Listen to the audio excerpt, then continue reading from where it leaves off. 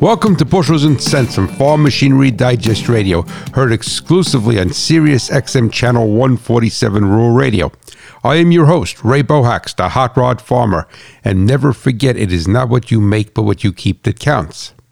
Many things have changed on vehicles and machinery, but the lowly directional flasher has not been one of them. When activated, the electrical load to illuminate the bulb passes through a wire that is not able to light the bulb but creates heat. This causes a bimetallic element to distort. At a design temperature, the contacts expand and the directionals light. As the heating wire cools, since it is now devoid of current, the bimetallic strip straightens and separates. The heating and cooling cycle is what causes the directionals to blink. Agriculture runs on machinery, profits on reliability. Visit farmmachinerydigest.com, where steel and soil meet.